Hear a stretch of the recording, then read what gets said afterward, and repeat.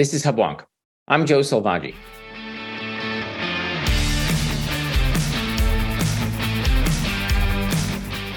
Welcome to Hubwonk, a podcast of Pioneer Institute, a think tank in Boston.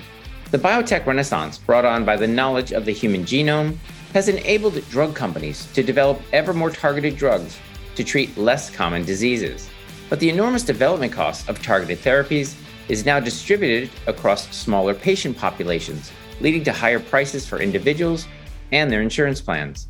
In response to rising prices for smaller patient groups, insurance firms' benefit managers have developed new schemes that either withhold coverage for specialty drugs outright or exclude payment for such therapies from a patient's deductible limit. In response to the resistance of insurance companies to cover specialty therapies, the drug companies themselves have developed programs that offer direct subsidies to patients to defray their drug costs. But patient enthusiasm for such programs soon fade when they discover that such direct drug subsidies are also not applied to a patient's deductible limits, thus effectively sending all drug payment assistance to the pharmacy benefit managers and leaving patients to pay their entire deductible anyway. How can healthcare regulators permit insurance firms to deny coverage for specialty drugs and allow pharmacy benefit managers to expropriate money intended for drug payment assistance while also leaving patients responsible for their entire deductible? My guests today are Pioneer Institute's Director of Life Science Initiatives, Dr. Bill Smith, and Pioneer's Senior Fellow in Life Sciences, Dr. Robert Popovian.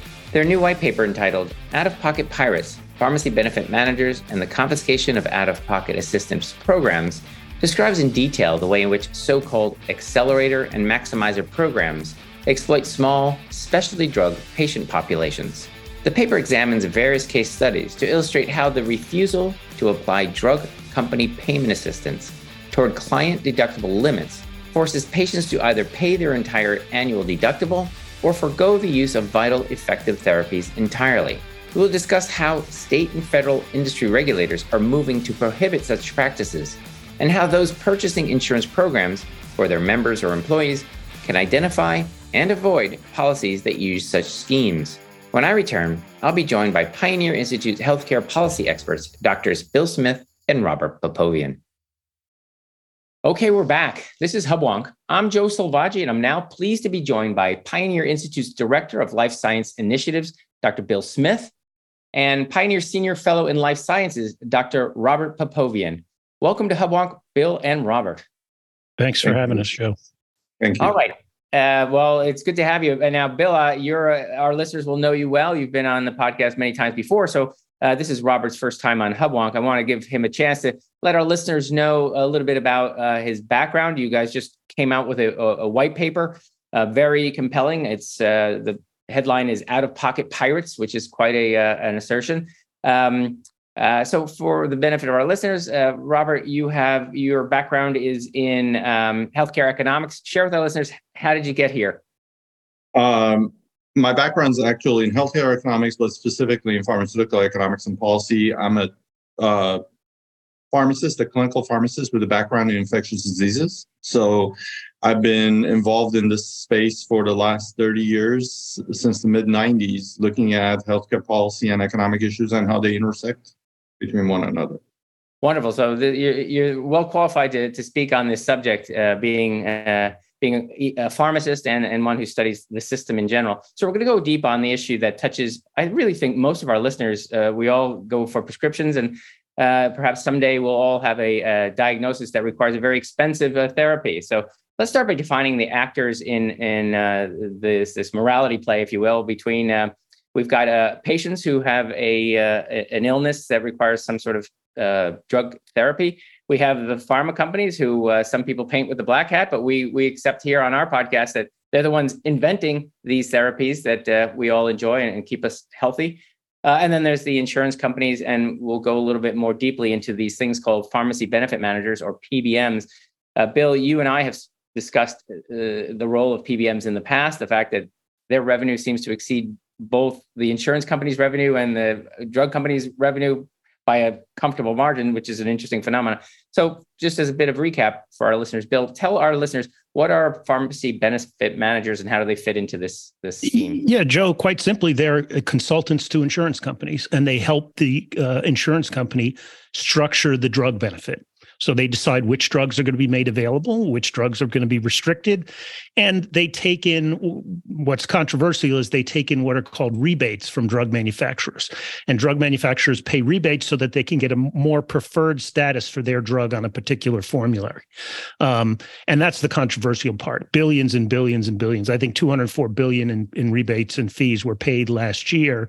And the pharmacy benefit managers share most of that with insurance companies, but there's a little bit of opaqueness about where the money goes. All right. So we talk a lot in economics terms here on policyholders, and we've got PBMs, and in theory, they're working on our behalf to get the right drugs on the formulary, get us a good price. So what market forces exist now, if we can call it equilibrium, to ensure that though they're expensive, our insurance company agrees to pay for those drugs? Why do they do it? Is that the goodness of their heart, or is some market forces that encourage our insurance companies to cover the drugs we need? Robert. Yeah, I mean there are market forces that mitigate towards a quality formulary. So, for example, employers offer healthcare as a benefit to their employees. It's like a salary. It's a benefit, and you don't want to offer a crappy benefit. You want to offer a benefit that covers some drugs. There's also market forces at work in the Part D program, where senior citizens get to choose a plan every year. And so they can go and look which plans are covering the drugs they're on and which ones have low copays, and then they can walk with their feet to the best plan. So there are market forces mitigating towards quality in formularies, but there are headwinds in the opposite direction also. Well, I want to talk about those headwinds, because in your paper you point to encouraging, or I don't know, they're encouraging, they're discouraging, in fact, trends in the kinds of diseases that are being treated by these pharma companies. Robert, I want this question to go to you because you're on the front lines as a pharmacist. How have the drugs that have been developed lately or compare with in the past? In other words, in the past, we've gone for the big drugs that affect a large population. I've noticed, and your paper notes, we're targeting smaller and smaller populations with drugs with diseases that are rarer and rarer. Share with our listeners what's going on. Why are we moving from the drugs for big diseases to smaller diseases? Joe, in the 90s, 80s, 90s, and 2000s, drugs that were being developed and marketed was meant for millions of people because they were treating chronic diseases like hypertension and lipid disorder and antidepressants and everything else that affects many people. Since the sequencing of the genome, especially in the oncology space, a lot of the therapies have become very personalized or precision type medicines. And therefore, they're being developed for not millions of people, but for perhaps you specifically that has the disease. So the number of people being impacted by these developments has shrunk significantly. But the important part for people to know that the cost of developing these medicines and inventing them and bringing them to the market has stayed the same. So it's a math issue for a lot of the pricing that people discuss. It's a numerator denominator, where we used to have a huge denominator of people that we can divide it into, the dollar amount spent and the cost and everything else that requires. Now we have a much smaller denominator. So what happens is that the per average cost for patient has increased incrementally, has increased significantly. Wonderful. I love that answer. When we're talking basic math, we've got when you have to divide the cost of development amongst millions of people, it's relatively low cost. And as the number of people you're treating gets smaller, given that the development costs don't get smaller, you've got to divide it around fewer people. So that makes sense. How have insurance companies then adapted to this idea that the drug that's being offered is, because of the development cost, substantially higher than perhaps in the past? I'll throw that one to you, Bill. Yeah. So, Joe, in the past, if there was a drug out there like Lipitor, the popular lipid-lowering drug, chances are, as an employer, you had hundreds, if not thousands, of employees taking that drug. And so you wanted to keep that on the formulary. But now we have these medicines that are for rare diseases or for smaller populations. And an employer might only have 3 or 4 employees on a particular drug. And so it's easier, in my mind, it's easier for the employer to say, no, we're not going to cover this expensive drug. And these drugs are expensive. The average oncology drug now is $250,000. The average rare disease drug or orphan drug is $300,000. So there are significant incentives for employers not to pay for these drugs. And they're increasingly turning to the insurance companies and the PBMs and saying, we don't want to pay for this. We don't want to cover it. So forgive me, I asked this to Robert. I buy insurance. I don't know what I'm going to get, right? That's the whole idea of insurance. You don't know what's in store. So you buy and you just, I guess, hope and pray that the disease you get is one that everybody else gets and not one of these smaller diseases that's very costly. Aren't you kind of, if you're saying, heads I win, tails you lose kind of thing, aren't you kind of defeating the purpose of having insurance if you might run across a disease that they won't cover? You're absolutely right, Joe. So the whole premise of insurance is being violated here, because what we're doing in the pharmaceutical market, unlike the other parts of the healthcare system, by the way, because insurance does work really well in the medical services and hospitalizations and so on, we're exposing patients who have needs for, there are a small number of patients who have needs for very expensive therapies to very expensive out-of-pocket costs. So it's in other words, what the PBMs and the insurers do is cover everything cheap that is available for millions of people, and then don't cover anything that is very expensive and is used by very few people. And that's the premise of insurance, right? It's to predict the unpredictable. And they're violating the whole premise of insurance 101. Well, lest our listeners think that these are extremely rare diseases, share with our listeners some of the kind of treatments. When I was reading your paper, I was imagining, some jungle, rare disease, but rather it's more specific subsets of very common diseases. Share with our listeners how what these rare diseases sound like or look like. What's an example of these kinds of diseases? Again, I'll throw that to you, Robert, because you're in the front line prescribing the drugs. So what has happened over time in the last maybe 20 years is that, as I said, with the sequencing of the genome, especially in the oncology space, we know more about specific therapies. So instead of where we used to have a shotgun approach, when somebody had breast cancer and we would develop a drug that would be targeted towards breast cancer, but it would not be very specific and it would have a lot of side effects and it would be not as effective. Now we know that if we create these targeted therapies, one, the efficacy would be superior because we know through gene mutation and things like that works. And second, the side effect profiles are much better. So Joe, basically, how you refer to the drugs that are jungle fever as being rare therapies. We're not talking about that. We're talking about common disease areas that now have become very targeted because of our ability to be able to develop drugs through precision medicine for that specific population. So for breast cancer or lung cancer or even other types of diseases other than oncology, like migraines and things, we have therapies that specifically target a population, and they're far more effective, as I mentioned, and probably with less side effects. Now, this is a question I want to ask, though. It occurs to me when we're talking about these large numbers for these therapies. I would imagine drug companies who develop these therapies want to ensure people are able to use them.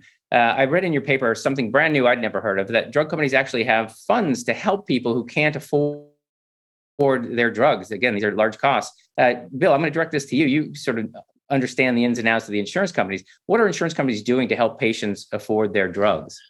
Yeah, so this has been a cat and mouse game that's been going on between the PBMs and the drug manufacturers.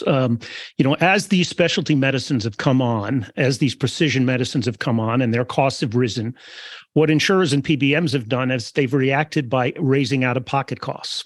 And we know, and not to be cynical, but we know that when out-of-pocket costs rise above $250, the majority of people abandon their prescriptions at the pharmacy counter. So the PBM saves a lot of money by raising out-of-pocket costs.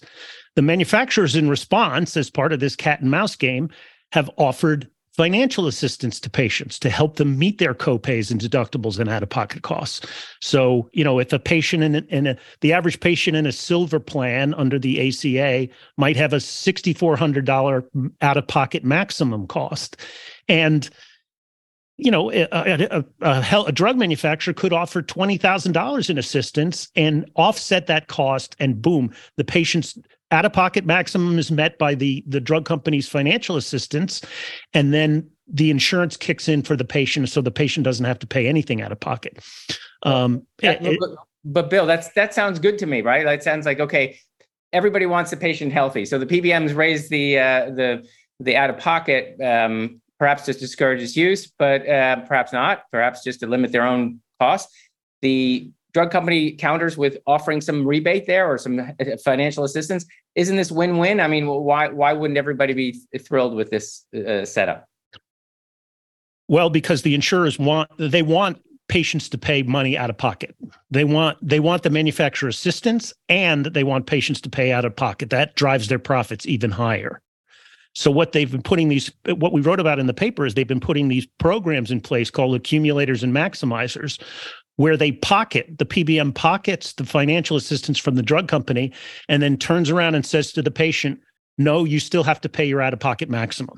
Okay, hold on. We've set the stage now. We've got all the background. Bill, you want to add something to that? Because I do want to, for our listeners' benefit, drill down and talk about these concepts of first accumulators. What are they and how they might work? I'm suspecting that, Robert, that's what you were about to describe or explain.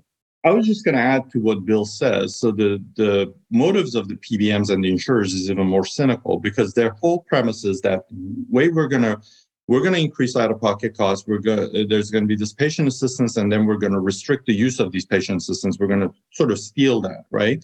But the premise for them is that the patient assistance increases or encourages the use of brand name medicines. But their premise is false, because 99.9% of this patient assistance goes to brand name drugs that don't have a generic or a biosimilar alternative. And generally speaking, it's for disease areas that nobody's going to take these drugs unless they absolutely need these drugs. I don't know about you and me, but we're not going to our physician and getting prescribed a lung cancer drug unless we have lung cancer that actually will be benefiting from this. So their whole premise of restricting these through these programs is false. And they've fed this to the policymakers and patients and employers for many years, that this encourages use of brand name drugs, which is completely irrelevant. So, in economics terms, they try to use price signals to sort of discourage usage, right? So, but what we're going to talk about the specific way they do this, as you say, they're interested both in the money that comes from the patient and the money that's being given by the drug company. So let's go deeper. You talk about this concept of an accumulator. So in my view, we've got a patient who has a high deductible. They need a drug that's very expensive, as you say, indispensable. There's no generic equivalent, and it's for a terrible disease, one that justifies a $250,000 prescription or something like that. How does it all work? I'm going to get the prescription, but the drug company's going to help me buy that. It sounds to me that if the drug company covers my prescription, I'm all set. I don't care what the PBM has to say. Explain to me where the problem is there. I'll throw that one over to Bill. Yeah. So basically what happens under an accumulator program, Joe, is let's say a patient is prescribed a $100,000 cancer drug. And the drug company offers $25,000 in assistance, but the $25,000 won't pay for the whole $100,000. So the patient assistance program might pay for a couple months of the drug cover. But then what the insurance company does, after that patient assistance runs out, the insurance company says, okay, patient, it's time for you to start paying your out-of-pocket costs. So in month 3 or 4 under these programs, suddenly the patient is faced with a gigantic, maybe a $6,000 out-of-pocket cost for their drug. And sometimes this is unsupportable. Patients can't afford it. And that's the way an accumulator program works. This is like a cliff that you fall off when the patient assistance money from the drug company runs out. You fall off a cliff and you're faced with severe out-of-pocket costs. So to be clear, the assistance that I get from the drug company doesn't count towards my PBM deductible. In other words, they're getting their money, but because it's coming from the drug company and not from me, they want the drug company's money, and then when that runs out, they want my money. So precisely. Let me make a simplistic analogy, Joe. Imagine a single mom, $1,500 worth of rent every month. She's struggling to pay the rent, and she learns a construction company that wants to keep the housing market robust will offer a voucher for $500. So she applies and she gets the voucher, and she goes to the landlord at the first of the month. She gives him the $500 voucher, and the landlord says, "Oh, thank you." And he puts it in his pocket and says, "You still owe $1,500. That's what's essentially going on with these programs. Well, this sounds pretty outrageous. And again, because as we've already identified it earlier in the show, it affects a smaller population. So these surprises are happening not to everyone, but to those people who are unfortunate enough to have one of these expensive diseases.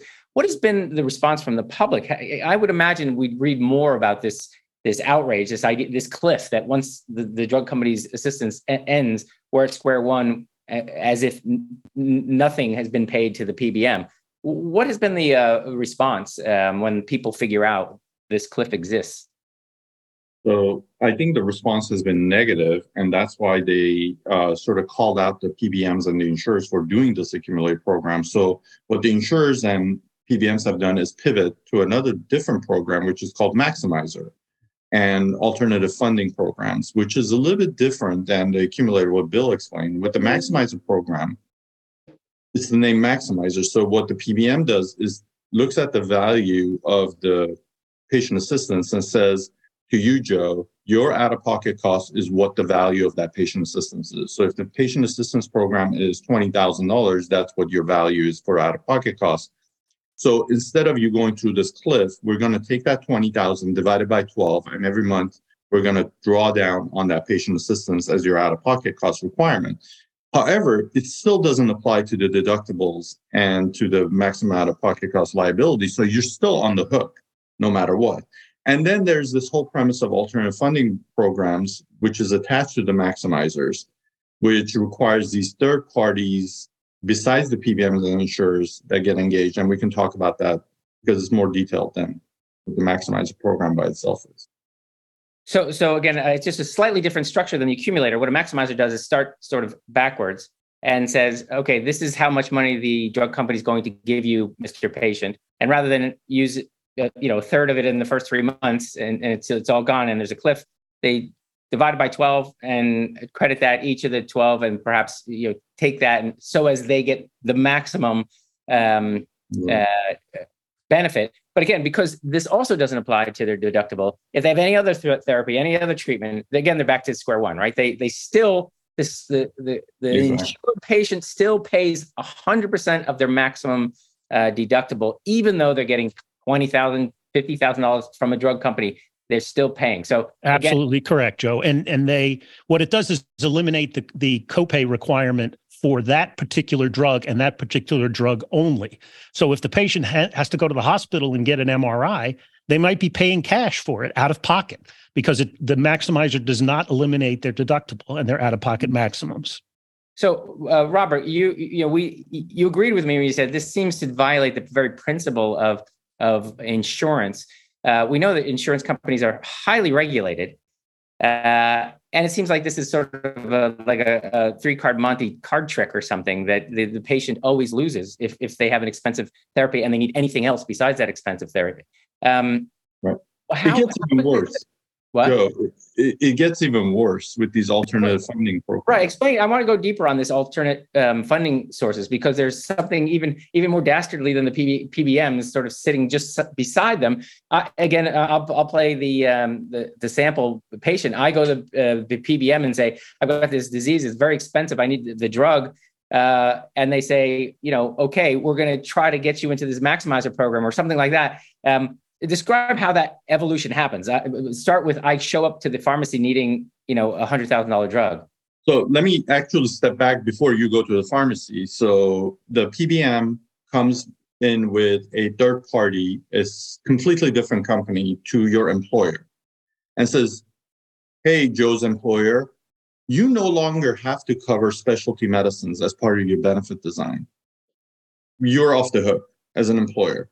So if Joe needs a specialty drug that you're no longer covering on your benefit design, we as the company, as the PBM will encourage you to use this third party that is sitting next to me to go hunt for these patient assistance programs. And that's what happens. So in other words, this alternative funding program, which is attached to the maximizers, these organizations, PBMs, go in with these third parties because they can't do it themselves, right? Because if they go and tell an employer, don't cover specialty medicines as part of your benefit design, they're technically violating their contracts with the pharma companies, because the whole thing with pharma companies is that they have to encourage or cover these drugs. So these third parties like Save on SP, which is in litigation now with Johnson & Johnson, sit in the room with the PBMs, and the PBMs say, hey, look, let me introduce you to this third party, and they will take care of everything. And these third parties go and hunt for these patient assistance programs.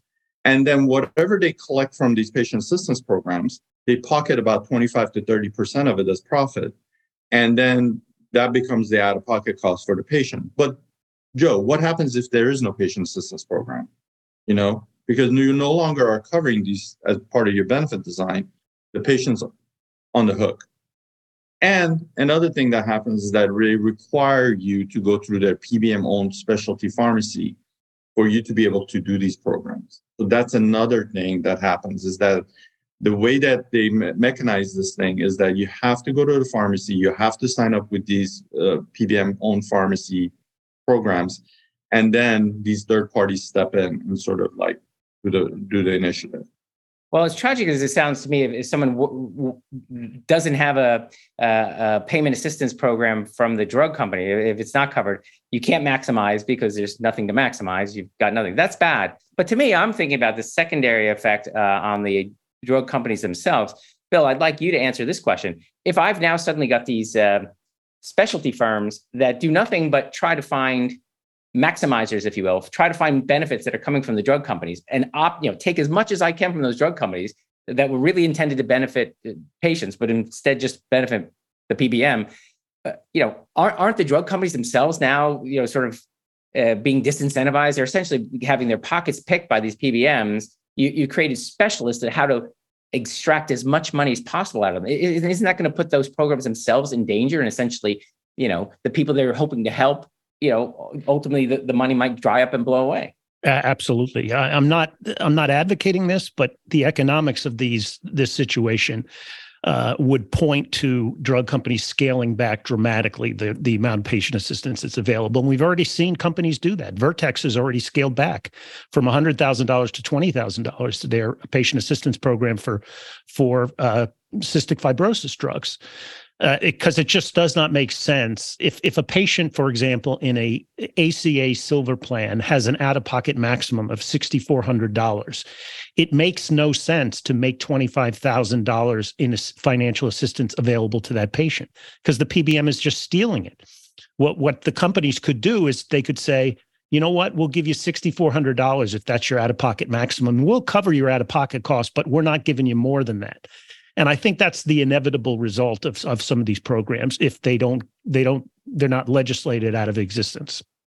So we're getting sort of the crux of the problem here is that in your paper, you go through quite a few scenarios, and maybe we share one or two, but in every case, we run the simulation, and at the end of the year, the patient pays 100% of their out-of-pocket costs, despite any effort by the drug company.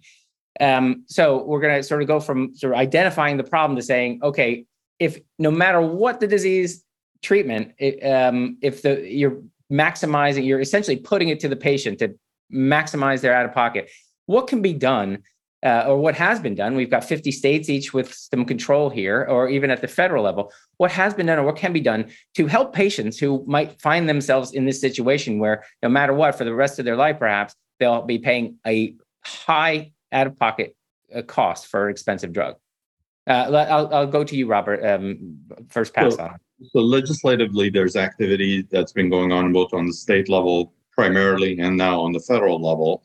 On the state level, by end of last year, 16 states had passed legislation to say that any type of support, no matter whether it comes from your Uncle Charlie or from the pharma company, has to apply to the patient's deductible or maximum out-of-pocket cost liability. So state laws have been enacted in 16 states to do that.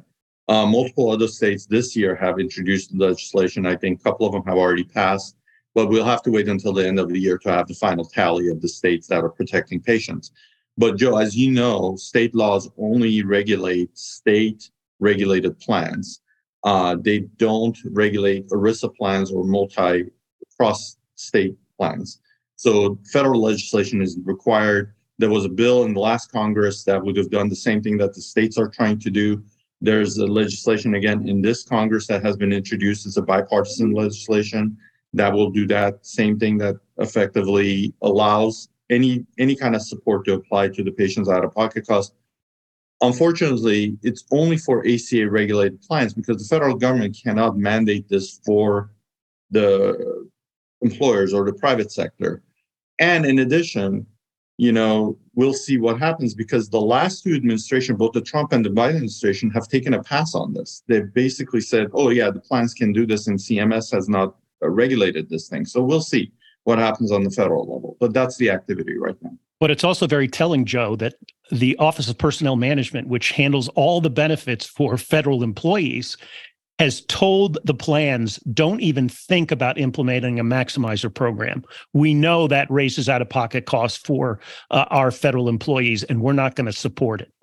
So we've got someone big enough to advocate for federal employees, but at the local level, at state level, there's nobody that big of that powerful. So they sort of it's pseudo regulation. It's pseudo sort of they because they have muscle, they can impose standards that we can't enjoy because we don't have Office of Personnel Management for ourselves. So Bill, I'll direct this then to you. Again, we're a Boston-based think tank. Where is Massachusetts on this continuum between, let's say, look, we love markets, we love free markets, and we don't like regulation in general. But this sounds like a call to advocate for the small guy. In other words, I don't know if we would simply ban accumulators or maximizers. I don't like that word, but as you say, effectively require every dollar, whether you say it's from your uncle or from your drug company, be accredited towards your deductible. What's going on here in Massachusetts? There's a Massachusetts bill that would do that. It copies the other 17 states that have passed this legislation, and they had a hearing in in a joint committee maybe 2 weeks ago. And I don't know whether it's moving or not. I can't prognosticate on it, but after this podcast, I'm going to go find out what happened with that hearing and whether that bill is moving. But a lot of states are considering these bills, very many states. If I may, and many of our listeners are business owners who have purchased plans for their employees. They love their employees. They want them to be well served. This sounds like perhaps knowingly or unknowingly, a way that they may utterly disappoint their employees with a plan that exempts important medicine. How would employers or people who choose plans know whether their plan has this specialty carve out that may cause one of their employees to go broke?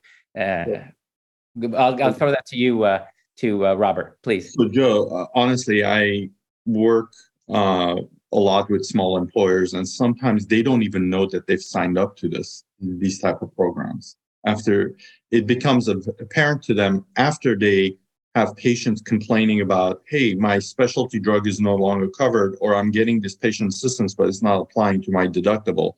So first of all, I don't think the brokers who are the agents for pharmacy benefit management companies and insurers, and they're conflicted, really disclose to this, especially the small employers, what is going on and what kind of benefit they're purchasing for their patients.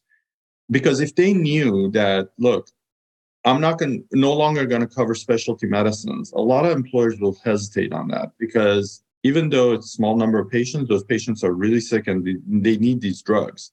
So the first and foremost, I think there has to be a requirement of these insurers and PBMs and their brokers to disclose their conflict of interest, and also let people know that what kind of benefit design, because a lot of employers just don't have the bandwidth to be able to read through 70, 80 pages of documents, versus the brokers know these things and they don't disclose them to these employers. So your solution, again, it's a market one, is that we have information asymmetry here. We've got some opacity in the process. At least if you're planning on sticking it to the guy with the rare disease, at least disclose it when the employer goes to purchase. Okay, we're running out of time. This is a huge topic, and it's very complex, and I hope our listeners have been able to hang on and understand this. I'd love them to be able to learn more about this. Perhaps we've piqued their interest and they want to learn more. Where can they find your most recent paper? I have the title at the top of the show, the Out-of-Pocket Pirates, I think was the name. Yes. Where can they find your research? A very good paper, I think 38 pages long, but lots of information in there. Where can they find that? If you just Googled Pioneer Institute and Out-of-Pocket Pirates or Pioneer Institute and Maximizers, the paper would come up. Indeed. And where can we learn more about your work? Robert, it sounds like you are a professional advocate for patients, or someone who's sort of following it both at states, plural, and federal level. Where can we learn more about your work and your advocacy? Well, Bill and I do a lot of work, and we're going to publish hopefully an op-ed that we're drafting right now on this topic, but I have my own Twitter feed, Popovian PharmD, and as well as I have a podcast that is called Healthcare Matters. And we sort of like bring this down to the patient level, try to explain to the patients. Wonderful. It's more patient focused and consumer focused. I'm an advocate. I think podcasts that go a long way to helping people understand things that few of us enjoy reading white papers. So this is an easier way to integrate the information. Well, I appreciate your time, both of you, joining me on this rather complex topic, but that affects people in a very, very real way. Families, I'm sure, individuals with these unfortunate diseases will suffer already. We don't want them to suffer more with these bizarre tricks, I'll call them, these accumulators and maximizers. So thank you very much, Bill and Robert. Thanks for being on HubWonk. Thanks, Joe. Thanks, Joe. This has been another episode of HubWonk. If you enjoyed today's show, there are several ways to support the podcast and Pioneer Institute. It would be easier for you and better for us if you subscribe to HubWonk on your iTunes podcatcher. It would make it easier for others to find HubWonk if you offer a 5-star rating or a favorable review. We're always grateful if you share HubWonk with friends. If you have ideas or suggestions or comments for me about future episode topics, you're welcome to email me at hubwonk@pioneerinstitute.org. Please join me next week for a new episode of HubWonk.